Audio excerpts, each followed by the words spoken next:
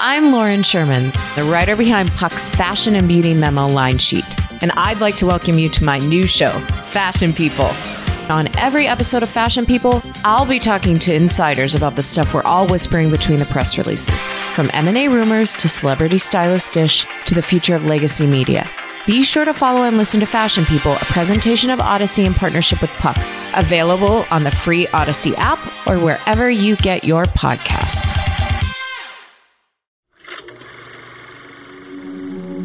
C13 Originals.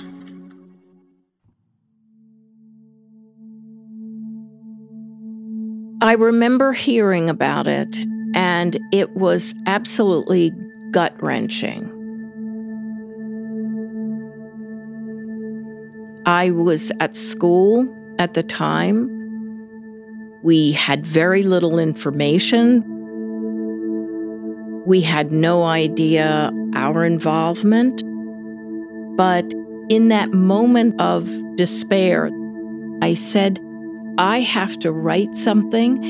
I have to write something that's from my heart. I'm going to go home and sit at my kitchen table, and I don't want to process more than the feeling I'm having now. I kept saying, how did we get here? And how did we know? And why isn't this the surprise it should be to me? Why doesn't it shock me? So in the moment, I wrote this email to my school parents. And it says, "Dear parents, over the past 25 years, I have written many heartbreaking letters to my school communities about loss. And I have grappled mightily to find the words to comfort and bring solace to those in pain. I have found, however, that in the midst of grief, we often discover the best of who we are as we come together in support and care for one another. Yesterday, another type of loss rocked the independent school and college communities. It is the loss of dignity, humanity, and morality that has undermined what we stand for and what we hold dear. As we heard from nearly every national and local news source, parents with the financial means to do so, and who valued admissions to an elite college more than the dignity of and faith in their own child, conspired with an unscrupulous private counselor and several college coaches and test administrators to game a system that is already inherently unfair and unequal. What these entitled parents and the counselor are alleged to have done is a crime, and if true, should be punished. But that is only one component of this scandal and tragedy. There are so many gray areas in the high stakes of the college admissions process that this is, in some ways, the end result we knew was coming and probably deserve. No one was shocked, but we are all complicit. And it bears holding a mirror and gazing unflinchingly at our reflection.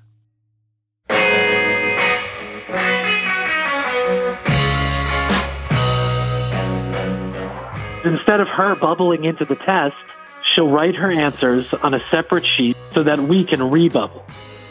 It's the home run of home runs. And it works. Every time. In episode 1, you heard what $15,000 gets you. This episode, you'll hear what $500,000 gets you. I'm going to make him a kicker. He does have really strong legs. It was driven by greed. It was driven by money. It's about privilege, white privilege. People are uncomfortable looking at that very truth. I'm Andrew Jenks. This is Gangster Capitalism, Season 1, The College Admissions Scandal. When your time has come, you will have to pay. Oh, Lord, there ain't no doubt.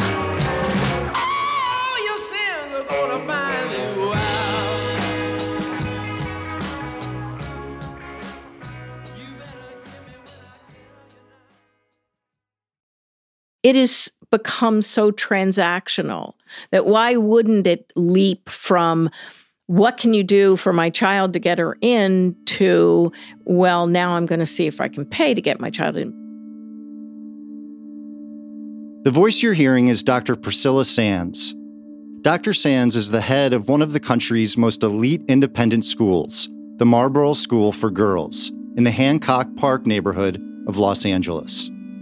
When she wrote the email she read earlier to the parents of her students right after the story broke, Dr. Sands didn't know the entire scandal was uncovered because of one father named Maury Tobin, who'd sent his daughters to Marlboro. And so she found herself right at the center of both examining how it happened and how to move forward. You know, on some fundamental level, I'm not sure these parents, for the most part, thought that they were doing, I don't want to say anything wrong, but it's a slippery slope.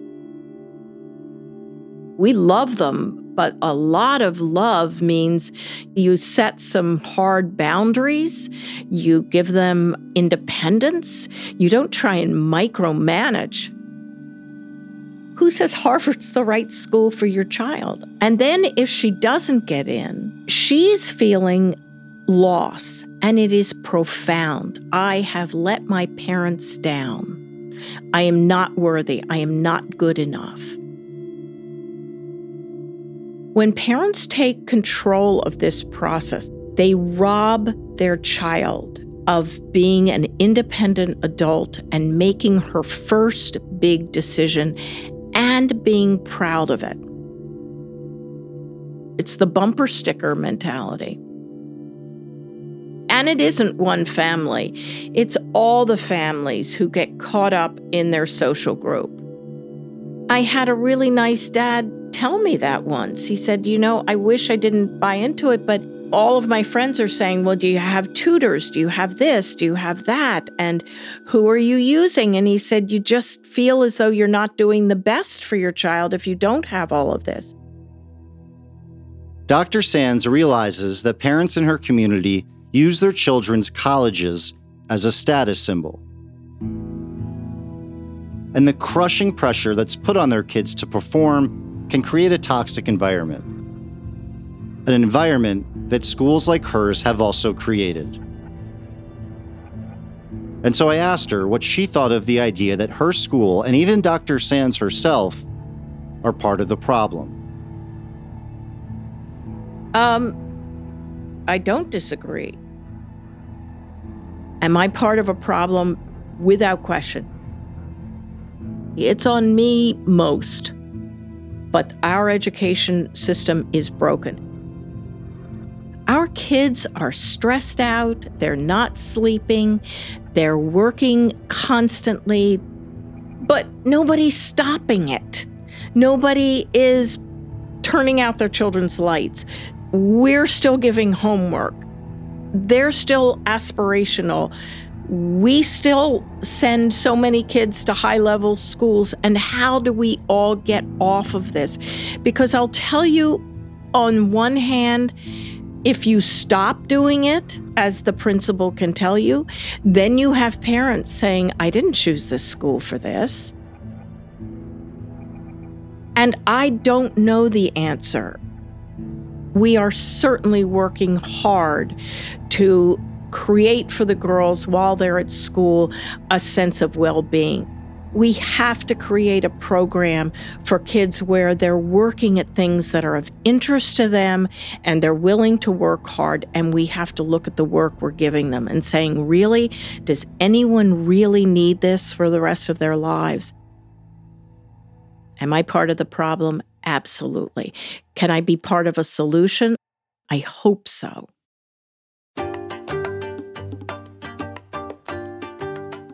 Hey, everybody. Today, I'm here with Michelle Roland, and we're sitting up here in one of the pavilions enjoying a beautiful afternoon at Quintessa. And so, let's go and taste. Okay, no problem. This is a video of two men seated at a table overlooking the sprawling Quintessa vineyard, with the foothills of Napa Valley in the distance on a perfect California day. They each have 3 wine glasses in front of them, and they're getting ready to do a tasting. What I've done is I've taken here 3 wines from the 2011 vintage. One of them, as you might imagine, is Quintessa. One of the men is named Augustine Huneeus Jr. His family, well, his dad, owns the winery. Several, actually. And Huneeus Jr. was one of the people indicted in the college admissions scheme for using Rick Singer to get his daughter into USC. Here's a reading of a conversation between he and Singer. The whole world is scamming the system, and I got them. Because I have a ton of kids who have extended time, and they shouldn't get extended time. I know you do. I know your system well. What my concern is, what I'm trying to understand is that it feels like, you have a plan for the system. So, if you had wanted to, my daughter's score could have been a 1550, right? Huneeus Jr. paid Singer $50,000 to cheat on his daughter's SAT. Singer's team got her a 1380, which is in the 96th percentile. But Huneeus expected more, so Singer explains. No, because I would have got investigated for sure based on her grades. Okay. So Huneeus changes the subject and asks about a friend of his, businessman Bill McGlashan, whose son goes to the same high school as Huneeus' daughter and is also using Singer. Is Bill McGlashan doing any of this shit? Is he just talking a clean game with me and helping his kid or not? Because he makes me feel guilty. Or are you just taking care of him in a way that he doesn't know because you have other interests with him? No, not at all. Nothing to do with it. I will say this. But he didn't know. His kid had no idea, and he didn't have any idea that you helped him on the ACT or the test you took. Because that was what he asked for. Bill McGlashan? Asked for his son not knowing. Okay. All right, so he's not been as forthcoming. With me? With you and with his own kid, which is, he wants it that way. Singer then calls Bill McGlashan. Your guy, Augustine. Huneeus, yeah. He is pushing hard on trying to find out your guys' approach with your son. He came to me and I said I was not willing to talk to him about it. He obviously wants to get your help, with his daughter. And I just said, look, you got to make your own call what you want to do. I said, you just need to talk to Rick and work with Rick, not knowing A, what you want to do with him, or B, not wanting Huneeus to frankly be in our family business. So I did not. No, that's good. He was pushing hard. You got to tell me what they're doing. And I said, listen, that's their situation. Bill's very connected. And you need to discuss it with Bill, not discuss it with me. Well, he tried that. And just so you know, he had a conversation with another family and sort of started talking about the side door approach you have and was sort of suggesting, do you think this is right? And I made the comment to him, Huneeus, you shouldn't be talking about that. What Rick does is very specific to circumstances, and you think of it as he's the best coach you could ever have as a kid, trying to figure out where to go to school, because he helps kids get into the right school, et cetera, et cetera. But it just bothered me he was out talking about it. Agreed, yeah. And that worries me too. Yep. So I said, listen, you're in a very competitive environment. You got to keep what you do to yourself. Yep. It'll blow up on you no matter who you think you know. It doesn't matter.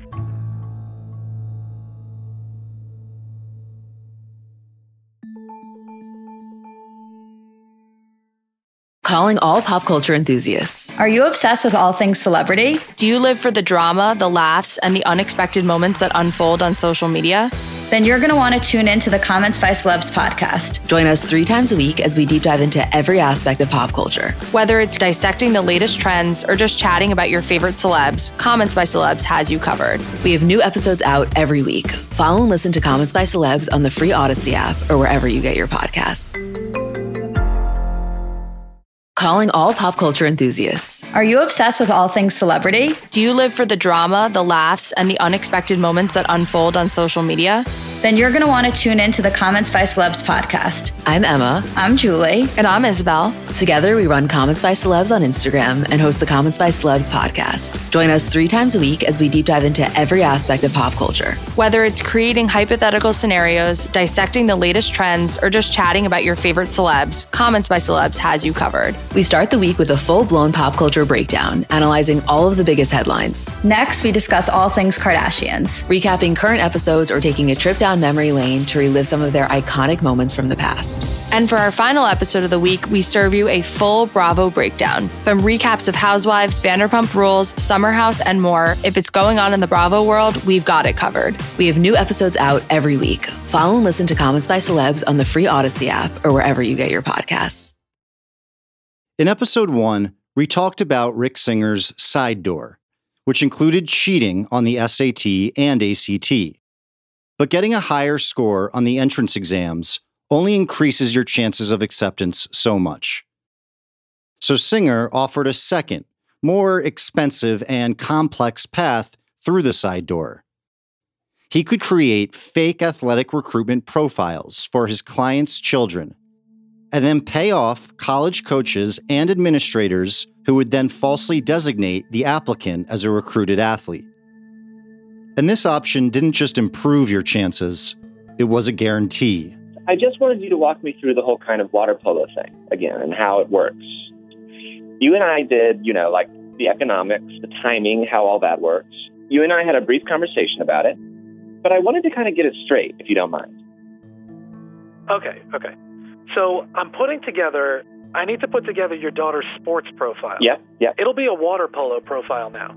I take her transcript, test scores, and profile to the senior women's athletic director, who actually is the liaison for all sports at USC. Football, everybody has to go through her. Okay. And then they have meetings every other Thursday, which are called subcommittee meetings, where the dean of admissions and 2 admissions staff and she are there, and they go through the athletes for that particular subcommittee meeting. It could be water polo this week, it could be football the next week, it could be basketball. Just depends on where they are in the seasons and what's going on. Okay. So what she does is, she already works on presenting the kids before she gets to the meeting, so she knows everything about them. She knows why they want them. She knows where to slot them based on their GPA and test score, and be ready to answer questions if admissions has questions. Okay. Your daughter will get presented, and if they, in the subcommittee, if they say, okay, good, she's in. It's been nearly 30 years since Lori Loughlin made her debut in one of America's most beloved family sitcoms, Full House. And Full House fans know it's a role she's been reprising in Netflix reboot Fuller House. By the way, she looks exactly the same. It's very annoying. We can't stand it. By the way, look at you with your lovely daughter, Isabella. Hi. Your hair. How adorable. This is actor Lori Loughlin, appearing on The Today Show back in 2017. She's sitting with her oldest daughter, who at the time was an incoming freshman at the University of Southern California. And she's talking about how bittersweet it is to send her daughter off to college. I can't wait. Yeah. Bella, are you going off to college and leaving your mom? Yes. She's not going far. Not too far. But you know she's not going too far, but my husband keeps saying, Lori, you're not going to see her, so just be prepared. That is true. By the way, so many parents watching, I'm sure, are going through this, where they're about to watch a child go off to college. Kath, it happened to you. Yeah, it's hard. Are you preparing for it in any way? I think I'm in complete denial. Yeah? I really am, because when I think about it too much, it will make me cry. Really? So I got to stop. What she isn't talking about is how she and her husband, fashion designer Massimo Giannulli, used Rick Singer to get their daughter into USC. Here's how it happened. In April of 2016, Massimo, who goes by Moss, sends an email to Singer with his wife copied. It says, "We just met with our older daughter's college counselor this AM. I'd like to maybe sit with you after your session with the girls, as I have some concerns and want to fully understand the game plan and make sure we have a roadmap for success as it relates to our daughter and getting her into a school other than ASU." Singer responds, "If you want USC, I have the game plan ready to go into motion." The Giannullis agreed to use Singer's athletic recruitment scheme to get their oldest daughter into USC. For this, Singer uses Donna Heinel. the school's senior women's associate athletic director, to get their daughter into USC as part of the rowing team, even though she wasn't a rower, much less a competitive one. In September of 2016, per Singer's direction, Moss sends Singer a photo of his daughter on a rowing machine, which is then attached to her recruitment profile. And then Donna Heinel pushes her through the admissions process as a recruited Division I athlete. Shortly after that, Singer and Moss have this email exchange. Please send $50,000 payment to the person below, Donna Heinel, Senior Women's Associate Athletic Director, care of USC Athletics. Moss responds. I told biz manager to FedEx today. By the way, headed to Augusta in 2 weeks with the USC Athletic Director. I was planning on saying nothing. Agree? Best to keep the USC Athletic Director out of it. Shortly after that email exchange, Singer tells Moss that his daughter has been provisionally accepted to USC, based upon, quote, records that indicate that you have the potential to make a significant contribution to the intercollegiate athletic program. And in March of 2017, she receives her formal acceptance letter. 1 week later, the Giannullis get their bill, $200,000. Attached to the invoice is a note which reads, "Thank you for your pledge to the Key Worldwide Foundation. Your pledge is now due." Moss responds that he'll take care of it when they get back from vacationing in the Bahamas. Then, after Moss pays, he gets a receipt falsely indicating that no goods or services were exchanged. A month after that, Moss copies his wife Lori on an email to Singer with the subject heading, Trojan Happiness. He writes, I wanted to thank you again for your great work with our older daughter. She's very excited, and both Lori and I are very appreciative of your efforts and end result. Singer replies, With your younger daughter, please let me know if there is a similar need anywhere so we do not lose a spot. Massimo responds, Yes, our younger daughter as well. Then Lachlan adds, Yes, USC for our younger daughter. And finally, Singer writes back, So work to acquire USC. As soon as the semester is over, I will need a transcript and test scores. And so they do it all over again for their younger daughter. Both girls are accepted to USC as rowing team recruits. The grand total, $500,000.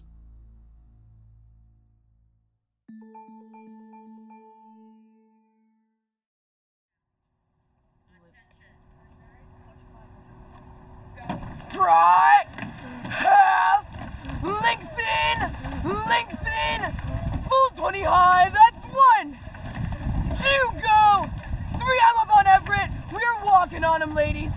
That's audio from a regatta, which is what rowing races are called. The shouting you hear is coming from Rasa Adahaitis. Rasa is a coxswain. That's the person that sits in the front of the boat facing the rowers and shouts instructions to them. She's basically like the captain of the boat. And we are going on that podium, ladies. We take our seniors to nationals, go for them now. Coxswains use recordings like these as proof of their talent to help them get recruited by colleges. Lori Lachlan and Massimo Giannulli's daughters were both admitted to USC as coxswains. There doesn't appear to be any audio recordings of them on a boat, but here's their youngest YouTube celebrity, Olivia Jade, discussing going to USC. So I don't know how much of school I'm going to attend, but I'm going to go in and talk to my deans and everyone and hope that I can try and balance it all. But I do want the experience of like game days, partying. I don't really care about school, as you guys all know. Olivia Jade got into USC disguised as a rower, and she took a spot from a lot of student athletes who really wanted it. To have a spot just kind of opened up and given away to a young woman who never even sat in a boat was extremely unfair and upsetting. That's Liz Greenberger. She's the founder of an outreach rowing program for girls in greater Los Angeles called Row LA. Immediately, I started to question, did the student who got in have voice recordings? Because every recruiting coach is looking for Coxon voice recordings. Where were those? Were they ever asked for? Were they presented? Where were the race results that this particular quote-unquote Coxon raced in? What regattas was she in? What boat was she assigned to?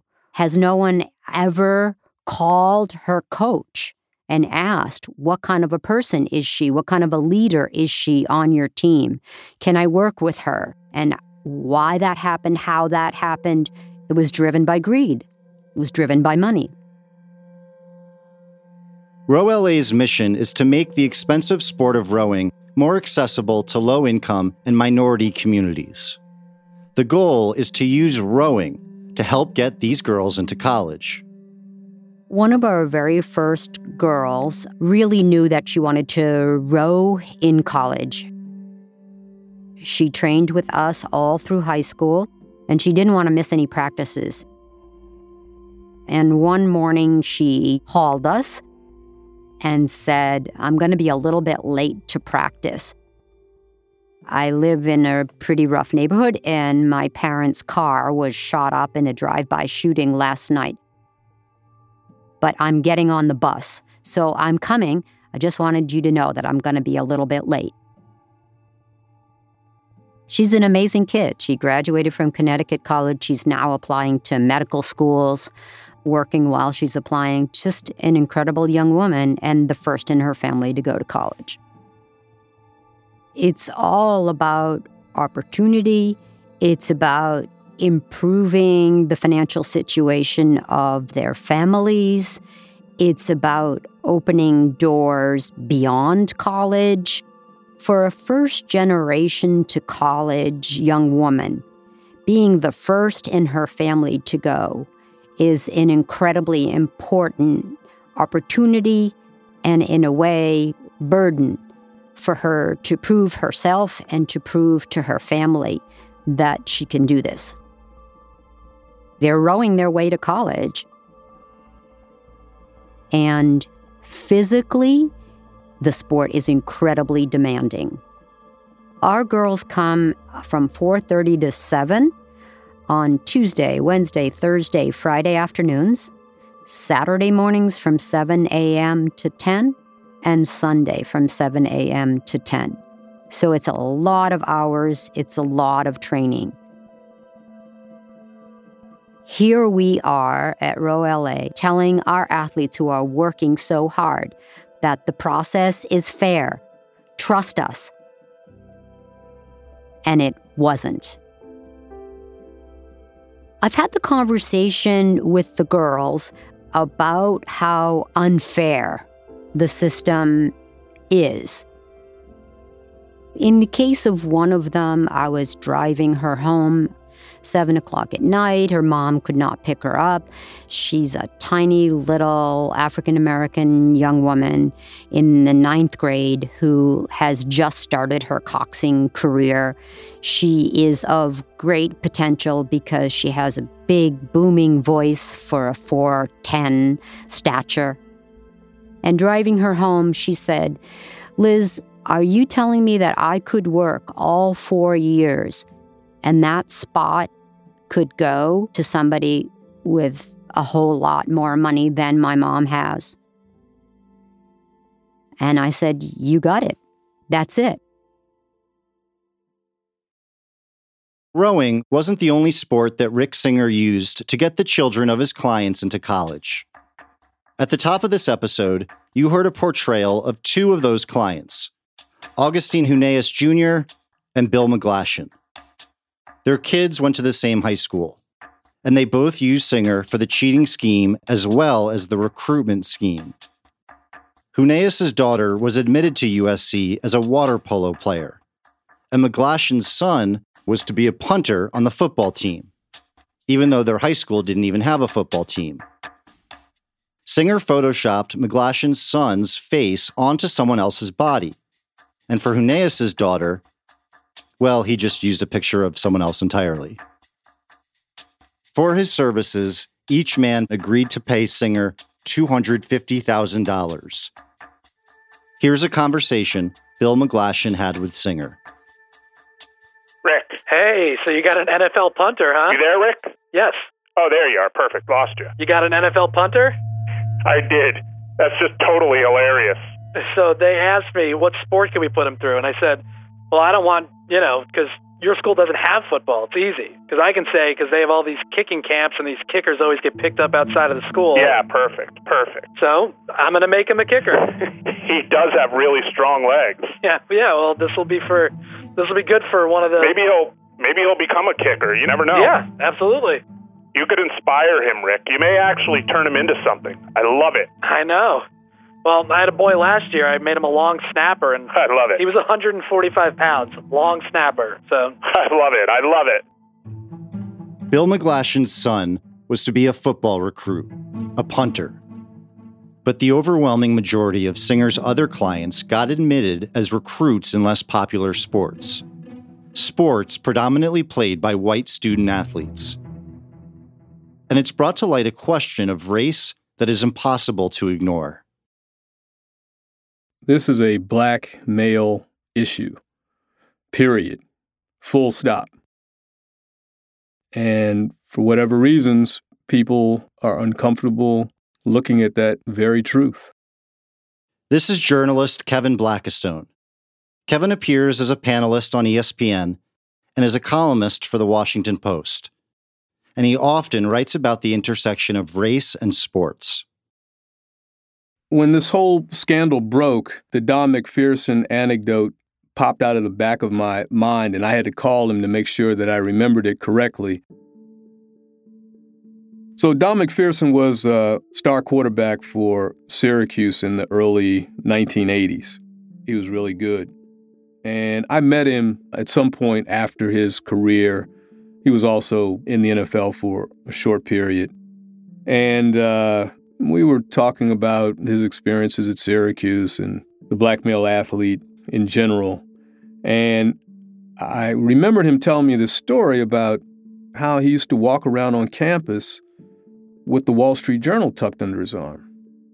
And he did so, he told me, because he was tired of being looked at as unworthy for the college campus, as being there only as a football player and not part of the academic apparatus. And so I called him after the scandal broke because that story seemed to be parallel, in a sense, to the story of these well-connected, rich white families and their kids and how they disguised their actual unworthiness on campus. And so I called Don about his story, and he said, no, it was the New York Times that I used to walk around on campus with tucked under my arm. And he also used to walk around campus dressed in a business manner because he felt as if that would disguise him in some way on campus, make him look more as if he belonged. And so when you think about this scandal, he was really wearing the costume of these kids, right? He was adopting the fashion of white kids on campus who belong there. And these kids blend right in. These kids in the scandal, they blend right in. No one would have suspected that any of these kids were unworthy to be on that campus, primarily because they were white kids, and that's what makes up most of these campuses. But everyone would suspect the black male athlete. We have demonized the black male athlete on college campuses for 50 years. They don't belong there. They got in only because of their athleticism. They don't have the GPAs. They don't have the standardized test scores. They're taking up space. But you know what? That's fine because their space is in a gymnasium, their space is at the football field house, and their space is not in the classroom. But the really ugly thing about this is that even in that instance, the black male athlete is bringing something to the campus. He is at least bringing in revenue to the campus. So he has some worthiness. But the white kid in these scandals isn't bringing anything. They don't have the talent. They don't fit in academically. The only thing they're bringing, maybe down the line, is the fact that they will have created legacy and therefore be more likely to donate money to the alumni coffer. That's it. They're actually the ones who are undeniably unworthy to be on these college campuses, not the black male athlete. I think the race angle is overlooked in the entire college athletic industry. On college campuses, there are two sports, and it's not basketball and football. It's basketball and football and everything else. Basketball and football are known as revenue-generating sports, and every other sport, sailing, wrestling, rowing, softball, tennis, golf, those sports are known as expenditure sports because they cost the university money to run and they don't bring in any revenue. Well, who funds those sports or what funds those sports? The what is football and men's basketball, and the who are the black male athletes that predominate the rosters in football and basketball. Without them, you wouldn't have the excitement that attracts the television contracts and the advertisers and all of that turns into revenue. And without that revenue, you wouldn't be able to have these other sports. Oh, they might exist, but the volleyball team would not be flying across country to play another volleyball team. Title IX would not look like it does today. So that's another insidious outgrowth of all of this, that the wealthy white families and well-connected white families involved in this college admissions scandal were doing so from the largesse of black male labor that created these sports for their kids to gain entrance into these universities. And that has been completely ignored in this entire scandal. For most people, it isn't about race, right? For most people, it's about privilege. But what kind of privilege? And the privilege is white privilege. And while people are always so uncomfortable and always so unwilling in this country to talk about race and to ignore it, this is another example of how it is ignored. We see Felicity Huffman on TV. We see these other families. But what we don't see, who we don't see, are the people who created the opportunity for this system to be scandalized.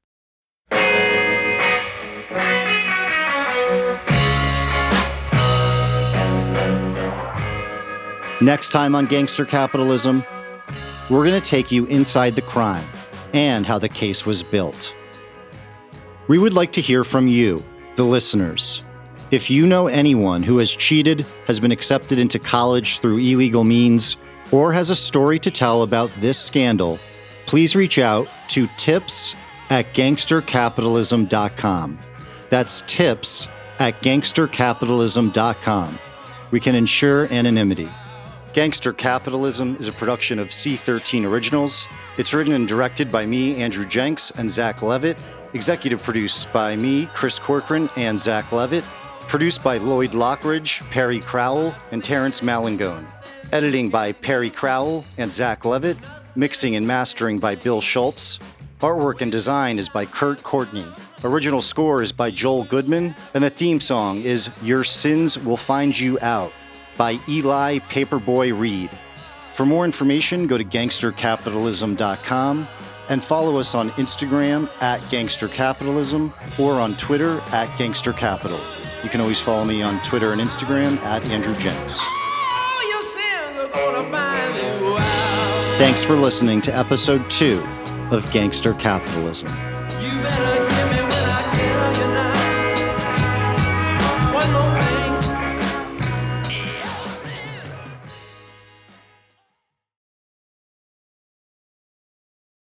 I'm Bobby Finger. And I'm Lindsay Weber. Do you ever see a new face or name on your news feeds and say, who the heck is that? Our podcast, Who Weekly, is everything you need to know about the celebrities you don't. Think of us as your cheat code to People magazine, your glossary for Hollywood, a shortcut to understanding pop culture at large. For the past 8 years, Who Weekly has been telling listeners everything they need to know about the celebrities they don't.